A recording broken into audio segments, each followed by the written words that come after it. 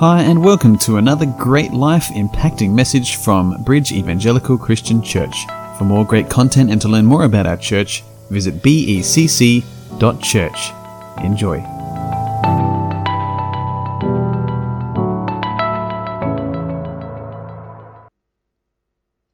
Now, the historical narrative of the book of Haggai is commonly titled as the rebuilding of the temple,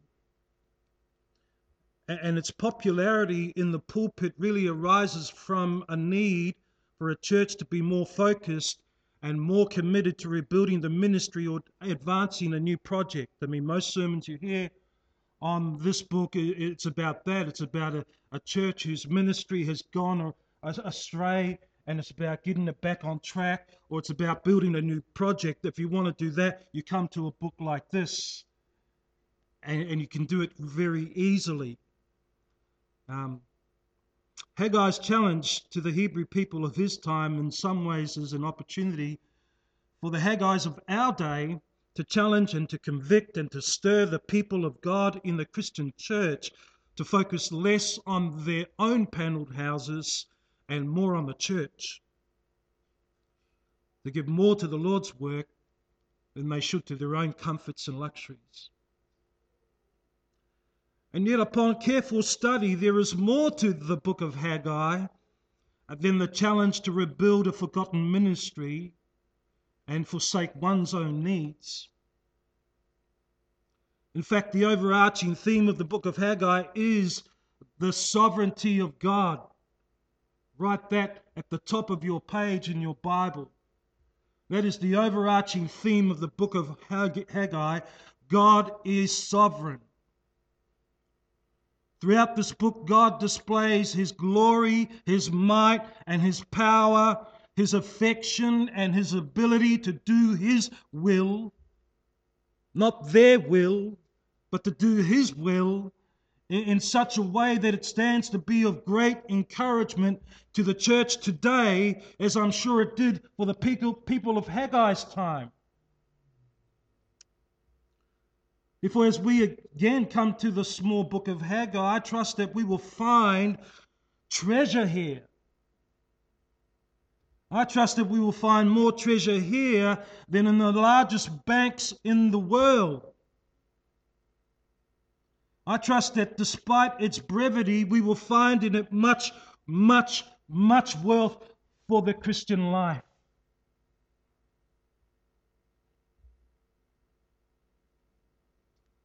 You know, one of the values that I've found in this book is the way it captures the historical context of the Hebrew people in the Old Testament and then foresees the future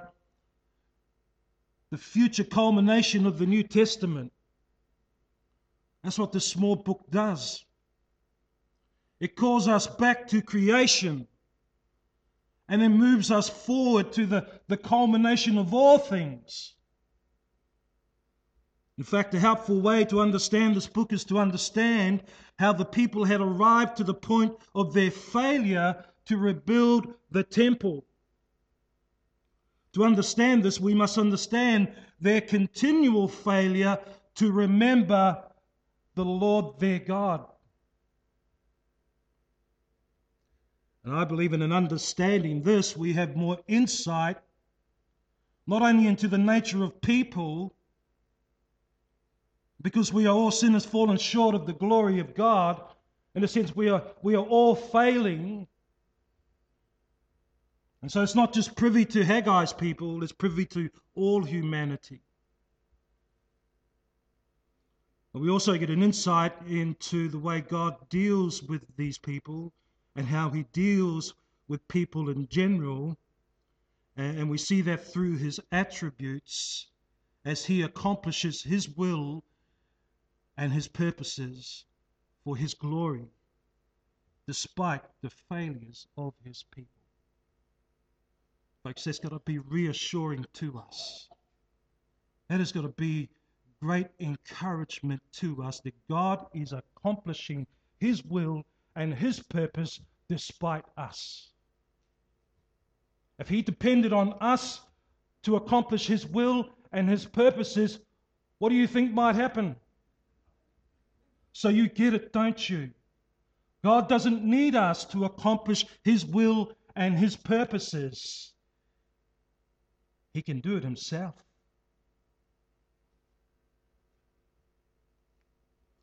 And really, that's what the book of Haggai, the overarching theme is. He is a sovereign God. See, Israel's history can be summed up, if you want to know about Israel and their history, it can be summed up with two words: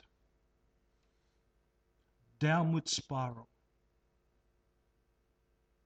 In other words, from the outset, they continued on a path of self-destruction. From the time of Adam in the garden to the time prior to their capture and captivity in Babylon, where we're at now. Oh no, we're not at there, we're after that, actually, in the return from captivity. But if you follow their history, you see that it's just one downward spiral after another. They continued to do what was right in their own eyes. That's the overarching theme when we consider the people of Israel, God's chosen people. They continued to do what was right in their own eyes. Yes, there were glimpses of hope. There were glimpses of light, but that hope and light was always overshadowed by a great cloud of darkness. If you've read the Old Testament, you would have seen that.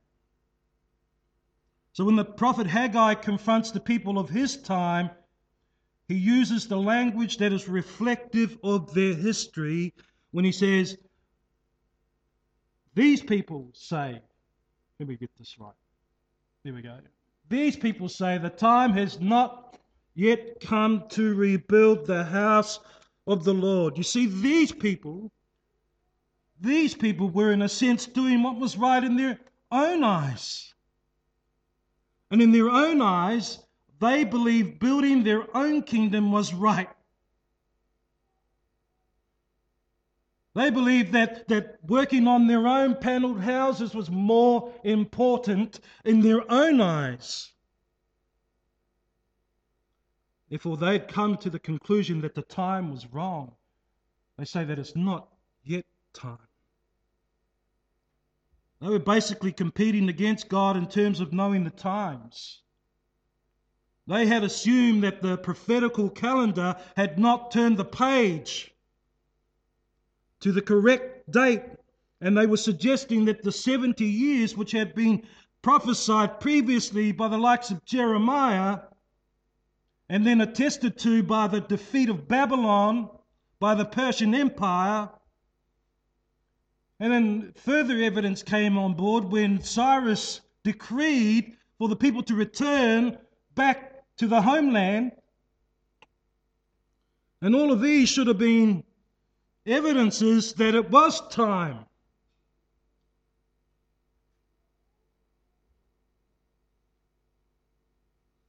But for the people, it wasn't enough proof. Their understanding was that the actual time for rebuilding of the temple was still some time away.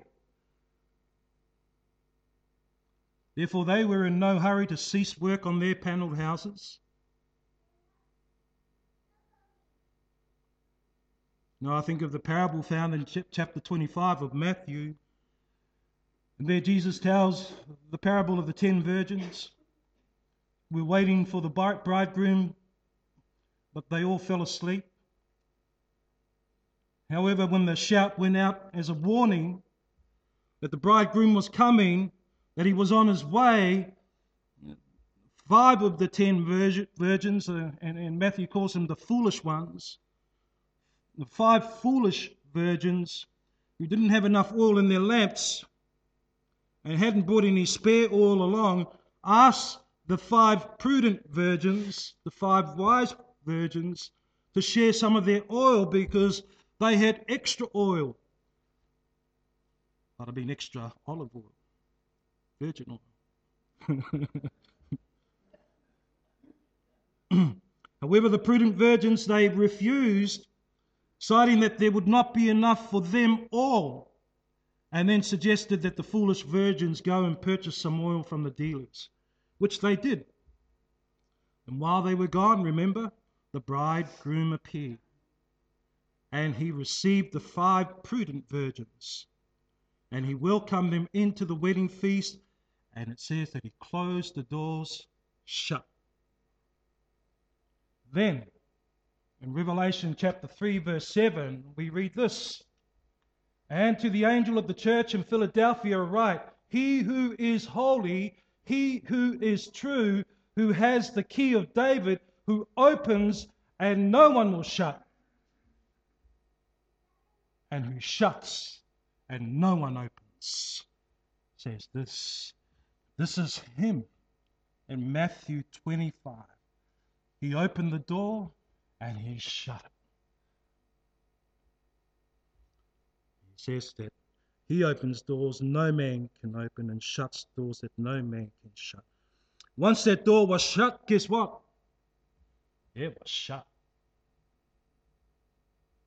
And in Matthew 25, verse 11 to 12 records this: "Later the other virgins also came, saying, Lord, Lord, open up for us. But he answered, Truly I say to you, you do not know me."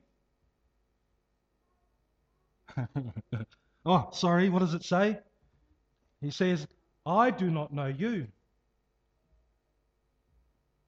Jesus said, "I don't know you."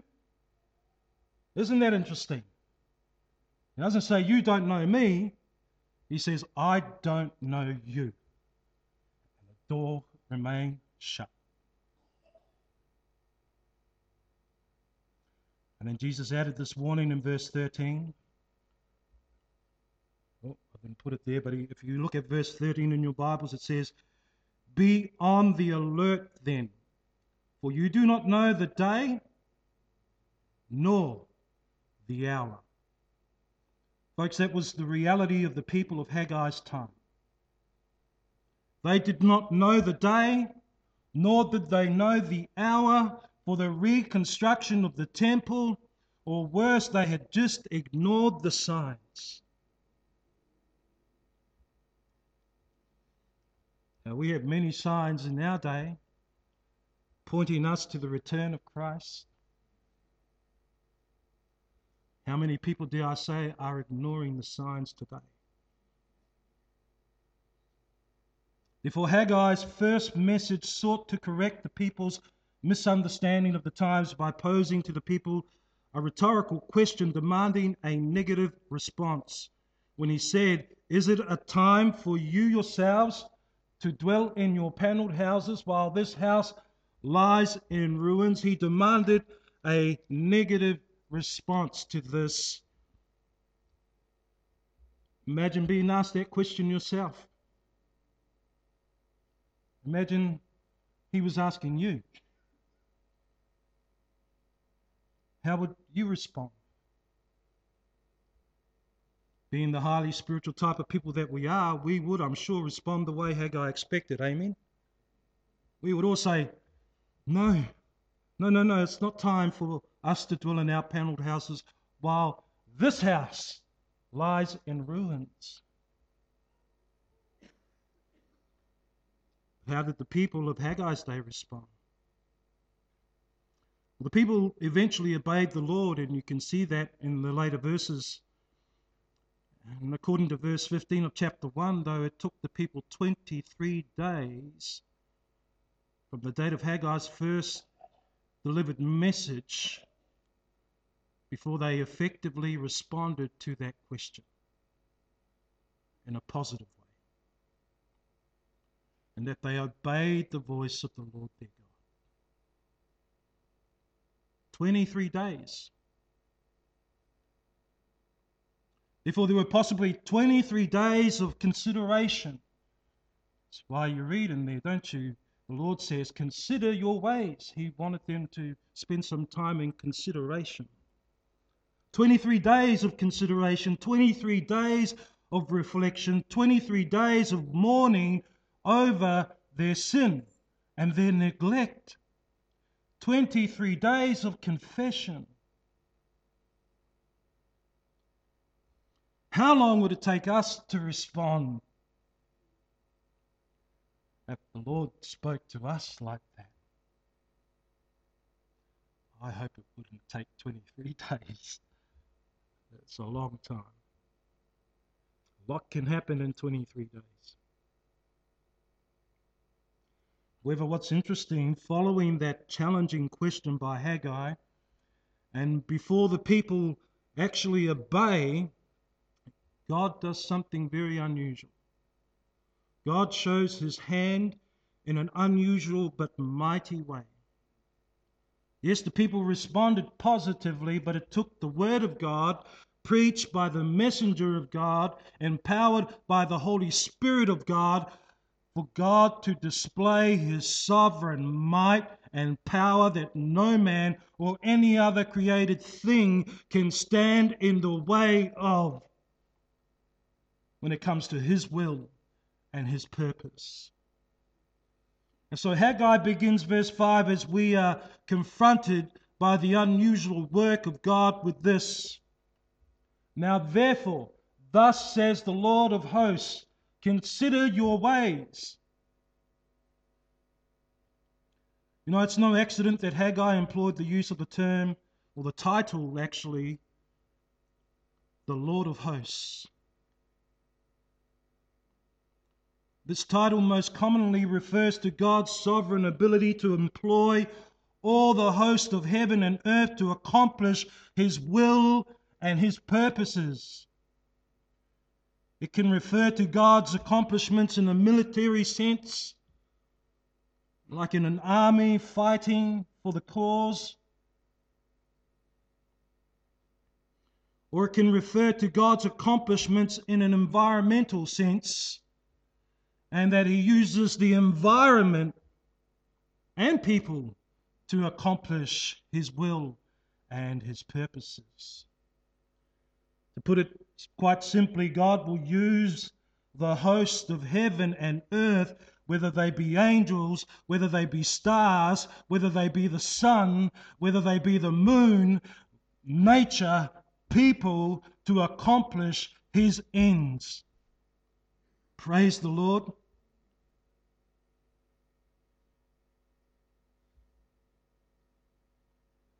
First use of the term hosts is found in Genesis chapter 2 verse 1, where we're following the creation account. We read this: thus the heavens and the earth were completed, and all their hosts. So everything in heaven, everything on earth, that's the hosts. So you get it? Therefore, hosts, as it's used in Genesis, refers to all things contained in heaven and on earth, the angels, the stars, the moon, the sun, nature, people, everything. That's what that means. In heaven and on earth is what they call a merism. And it means, it's another way of saying everything. Everywhere.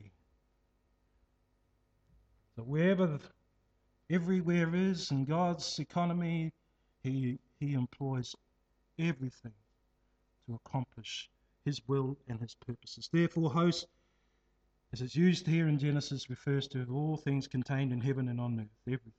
The first use of the title Lord of Hosts is found in 1 Samuel chapter 1 and verse 3, where Elkanah went and worshipped and sacrificed to the Lord of Hosts at Shiloh. And so we kind of just get this idea, well, that's where the title's first used. We think, well, okay, well, it's only important from 1 Samuel upwards because it's not mentioned in any other place prior to that, right? However, as God fulfills his promise to give his children the promised land, guess what? We meet the captain of the Lord's armies, the captain of the hosts. And so as God fulfills his promise to give his children the promised land, Joshua meets a man who is the captain of the Lord's hosts. And the meeting's recorded in Joshua chapter 5, 13 to 15, and it goes like this. Now it came about when Joshua was by Jericho that he lifted up his eyes and looked, and behold, a man was standing opposite him with his sword drawn in his hand. And Joshua went to him and said to him, "Are you for us, or are you for our adversaries?" He said, "No, rather, I indeed come now as captain of the hosts of the Lord." And Joshua fell on his face to the earth and bowed down and said to him, "What has my Lord to say to his servant?" The captain of the Lord's host said to Joshua, "Remove your sandals from your feet, for the place where you are standing is holy." Joshua did so. Some people have said, like, this is an angel. No, this is the angel of the Lord. He's the captain of the Lord's host, the captain of the Lord's army. He's an angel. He's no angel. He is God himself in the flesh. This is Christ in the Old Testament, because Jesus is the image of the invisible God. And Joshua saw him and had a conversation with him. And the Lord turned to Joshua just like he did to Moses and said, "Remove your sandals from your feet, for the place where you are standing is holy." And Joshua did so. This can't be an angel, because the Hebrews were forbidden to worship anyone else but the Lord. And then following the scene, in Joshua 6, we have the account of how the captain of the host of the Lord delivered the great fortified city of Jericho into the hands of Joshua and the people. And there was another interesting battle found in Joshua 10, where the Lord delivered Adonizedek, who was the king of the Amorites, and the Lord of hosts delivered him into Joshua's hands. And the interesting thing about that battle is recorded in chapter 10, verses 12 to 14. And this is how this one goes. Then Joshua spoke to the Lord in that day, when the Lord delivered up the Amorites before the sons of Israel, and he said in the sight of Israel, "O sun, stand still at Gibeon, and O moon, in the valley of Ajalon." So the sun stood still and the moon stopped until the nation avenged themselves of their enemies. We go, wow, Joshua, is he that great and powerful that he made the sun and the moon stop? Is it not written in the book of Yashar, "And the sun stopped in the middle of the sky and did not hasten to go down for about a whole day"? There was no day like that before it or after it when the Lord listened to the voice of a man. It's the only day where the Lord listened to a voice of a man. For the Lord fought for Israel. It was the Lord who stopped that sun. It was the Lord who kept that moon still. The Lord of hosts.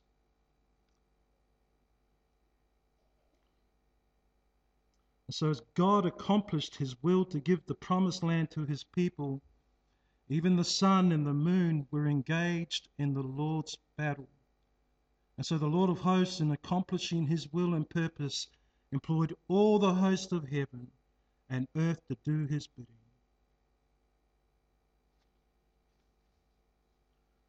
Therefore, as Haggai pronounces those words, the Lord of hosts, Yahweh Sabaoth, it should have pricked the ears and hearts of those people, just like it should for us. At least some of them, if not all, should have recalled the oral accounts of Yahweh when he fought for his people. In fact, the Lord urged them in chapter 2, verse 5 of Haggai to recall the exodus out of Egypt when he said, "As for the promise which I made you when you came out of Egypt, my spirit is abiding in your midst. Do not fear." Haggai 2, verse 5. So the Lord wanted them to think back, to remember the exodus and how God split open the sea. Because he can. Because he is the Lord of hosts. And the Lord caused bread to fall down out of the sky so his people wouldn't go hungry. And the Lord caused their sandals to never wear out, because He didn't want them to have sore feet as they walked in the hot desert. And they should have recalled that and remembered how great our God is. They should have recalled the great power and might of God when He delivered their ancestors out of bondage. And as they record those events, they should have been cut to the heart, just as we are.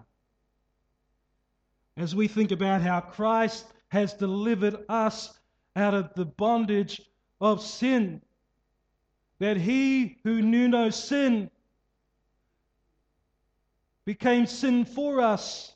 How did He become sin for us? Because He took our sin and put it on Him who knew no sin, and delivered us out of bondage to sin. This should cut us to the heart. I hope it does. So as they record those events of how God brought their ancestors out of Egypt,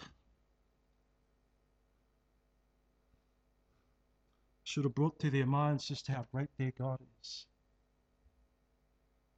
Nothing can stay His hand. Nothing can alter His will. Nothing, nothing, nothing. Folks, do you believe that? Do you believe that there is nothing in this entire universe that can stay the hand of God, that can affect His will and purpose? Because if you don't,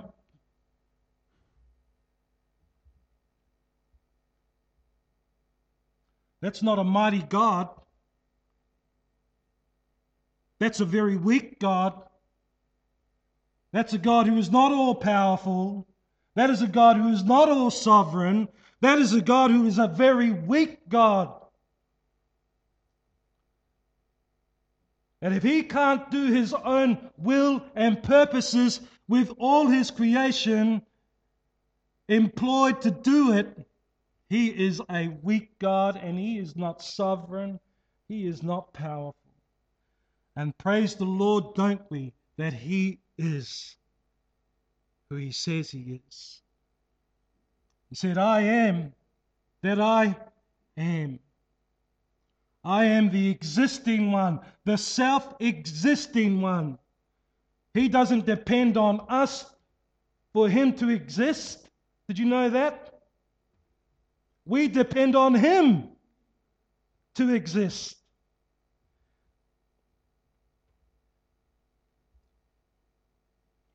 In fact, we depend on Him for all things.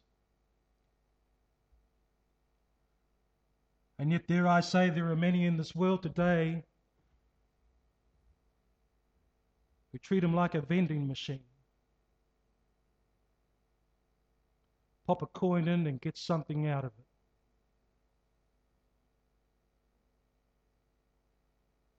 He is no vending machine. He is the Lord God Almighty, who was, who is, and who is to come.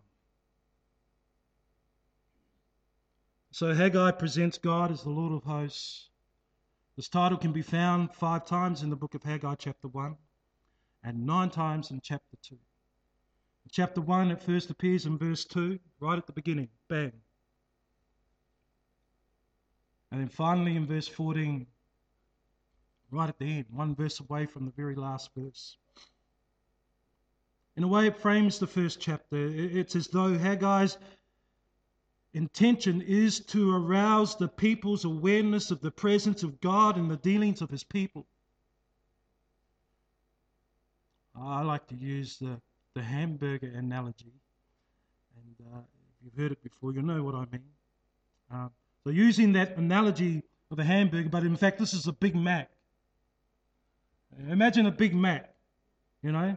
In fact, this is a triple Big Mac. It's got more than 2 buns. It's got more than 3 buns. There's about 5 buns here. You'll see that.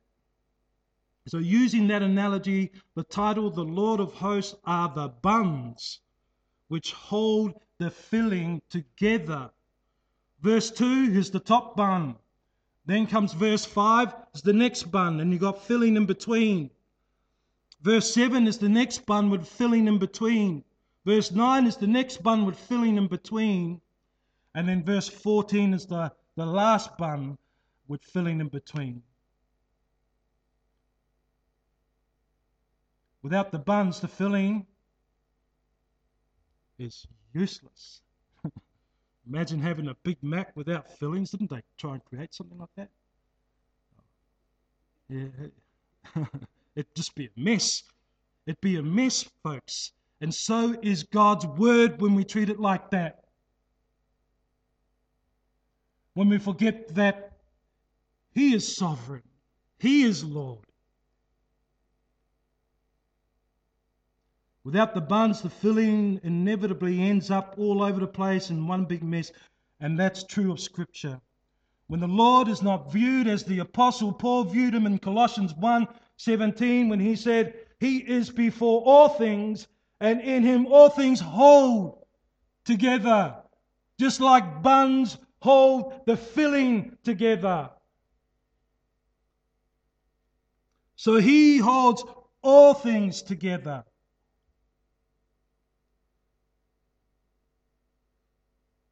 We don't hold Scripture like that. We don't hold the Word of God like that. We end up, folks, with a theological mess. And therefore, it's not surprising how people end up with a man-centered gospel. It's because they have placed the emphasis of Scripture on the people of the Bible rather than the Lord of the Bible. They have made the people characters of the Bible the main characters of the Bible rather than the Lord.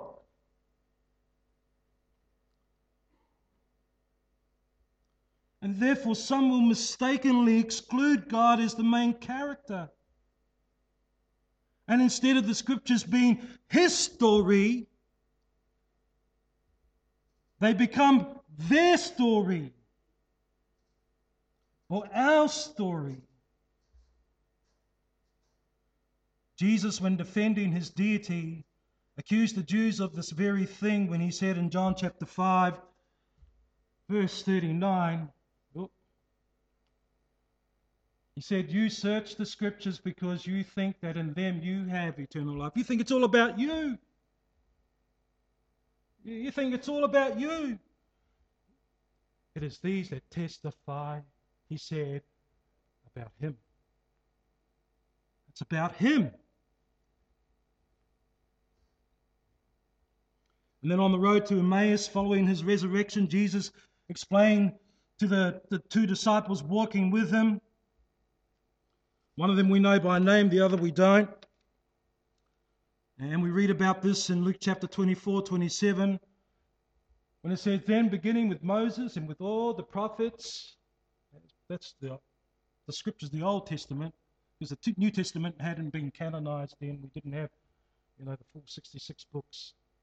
And he's basically referring to the Word of God that was about at that time. Beginning with Moses, first 5 books of the Bible, and with all the prophets, that's all the writings, He explained to them the things concerning Himself in all of Scripture.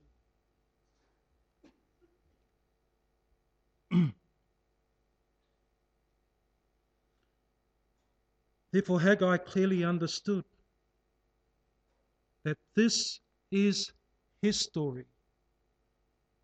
So he employed the title Lord of Hosts not once, not twice, but 14 times in a small book of Haggai. That's not including the number of times he refers to him as Lord, Yahweh, and God. Haggai's point here is this is about him. This is about God.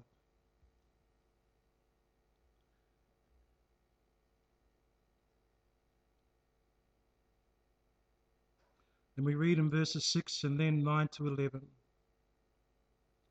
Haggai chapter 1? Remembering that this is the Lord of hosts at work. Haggai says this: you have sown much, harvested little. You eat, but you never have enough. You drink, but you never have your fill. You clothe yourselves, but no one is warm. And he who earns wages does so, to put them into a bag with holes. Verse 9.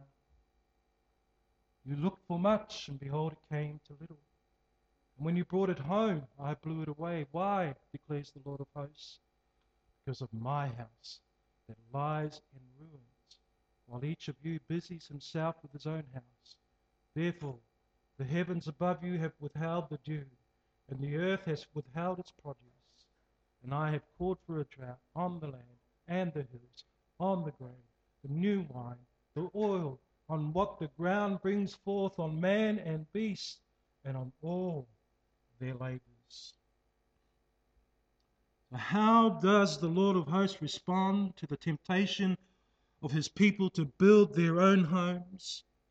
How does he respond to their lack of satisfaction in the things of God, thinking they can find it in their homes or in their own lives some other way? How does God respond when his people have neglected him?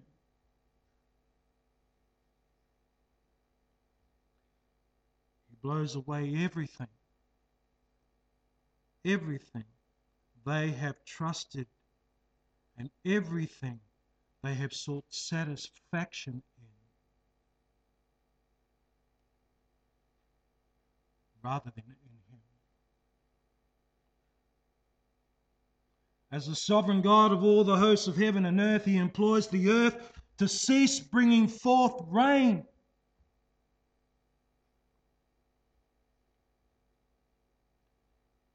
That's what it says there in verse 10. Therefore the heavens above you have withheld the dew, and the earth has withheld its produce. He blows away everything as the sovereign God of all the hosts of heaven, and he employs a drought so that nothing will grow. You know, this harkens back to the Mosaic covenant, doesn't it? Where if the people kept covenant, they were blessed. However, if they broke covenant, they were cursed. And in Leviticus chapter 26, verses 14 to 16, the results of covenantal breaking were clearly stated as we read. But if you do not obey me, the Lord says, and do not carry out all these commandments, if instead you reject my statutes, and if your soul abhors my ordinances so as not to carry out all my commandments, and so break my covenant, I in turn will do this to you. The problem wasn't that they were rejecting his statutes or that they were abhorring his ordinances. The problem was that they weren't obeying him. Jesus said, if you love me, you will obey me. So the bigger issue is that they didn't love him the way they should have. He says, I will appoint over you a sudden terror, consumption, and fever that will waste away the eyes and cause the soul to pine away. Also, you will sow your seed uselessly. Your enemies will eat it up. So what the people of Haggai's day were experiencing, they should have been expecting if they belonged to the Lord. And what they were experiencing was a curse, right? Yet, at the same time, it was a blessing. This was a blessing. And often we view a divine curse as a bad thing, right? None of us want to be divinely cursed. So we view it as a bad thing or even an evil thing. However, nothing evil or bad comes from the hand of God. If you think that's what happens, you've got the wrong theology. Nothing evil or bad comes from God's hand. But it doesn't look good, does it? Why? Because that's just how we are. We'd like to determine the score, don't we? That's just how we are. We can't get it in our finite minds that something like a curse can actually be something very good. And it can be a blessing. And then when we think like that, we will quickly credit this kind of stuff to, the enemy, to Satan. So this belongs to Satan. It's Satan's work. I'm sure people in that day of Haggai were thinking the same, thinking, this is Satan's handiwork. That's not what we read, folks. So don't put into the text what the text does not say. It says God blew it away. And if Satan was involved, he was only doing God's bidding. Because it says God blew it away. So some will quickly credit Satan for these types of divine workings, yet in this instance and any other instance, one cannot do that because this is clearly a work of the Lord. See what happens when you remove the Lord from the picture? You end up with a mess. Therefore, if it is a work of the Lord delivered to his people, we must come to the conclusion that this is a blessing in disguise. We must recognize it as an act of God's sovereign grace and mercy toward them. They had shifted their hearts and their minds from the Lord. And it was evident by the fact that they were focusing on their own homes, renovating their own homes to be more elegant than God's home. It wasn't that God didn't want them to have nice homes. It was the fact that his house was lying in ruins. And as an act of sovereign grace and mercy toward them, he blows away everything that they've trusted in to bring them satisfaction. Why?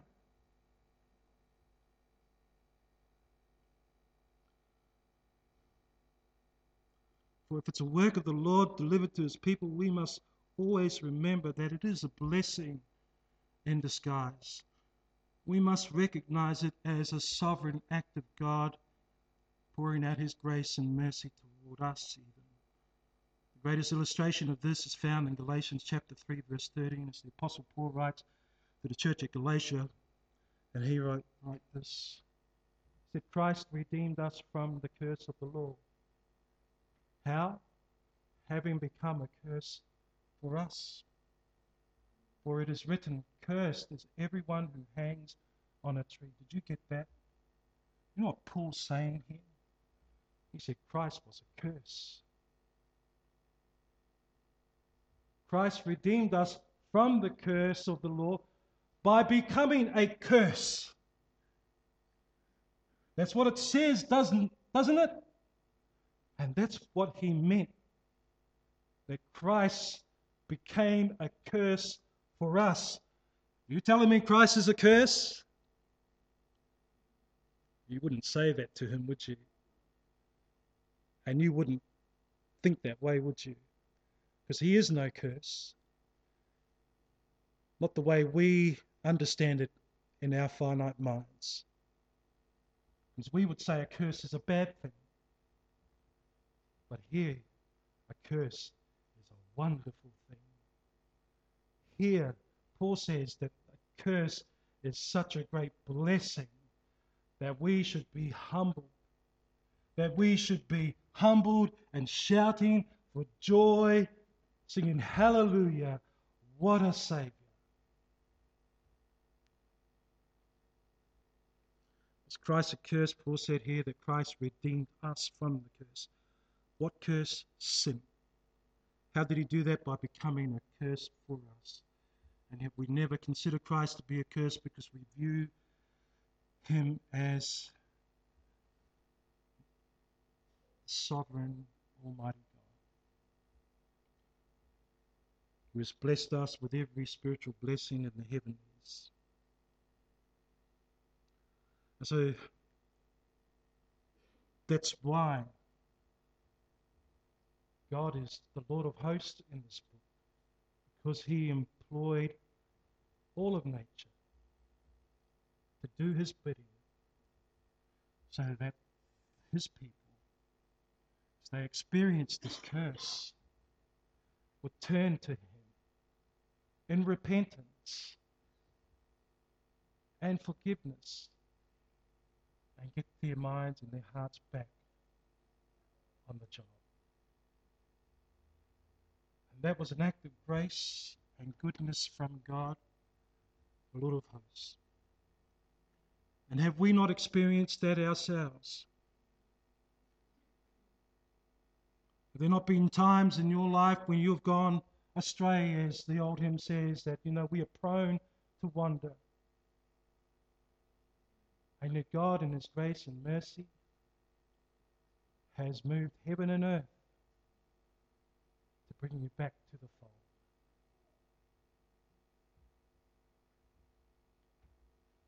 Folks, as we think about the book of Haggai, and as we think about our own lives and our own journey in the things of the Lord, don't forget that he is still the Lord of hosts today.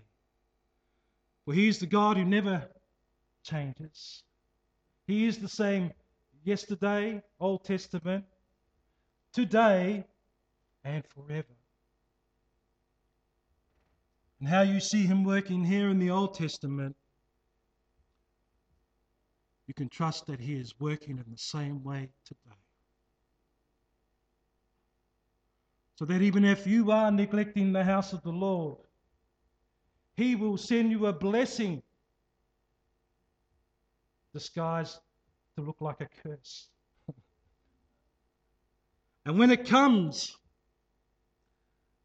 you do what Paul says to do, to thank the Lord always for all things. And then repent and turn back to the Lord. Let's pray. Father God, we come to you today and we just want to give you thanks for your word.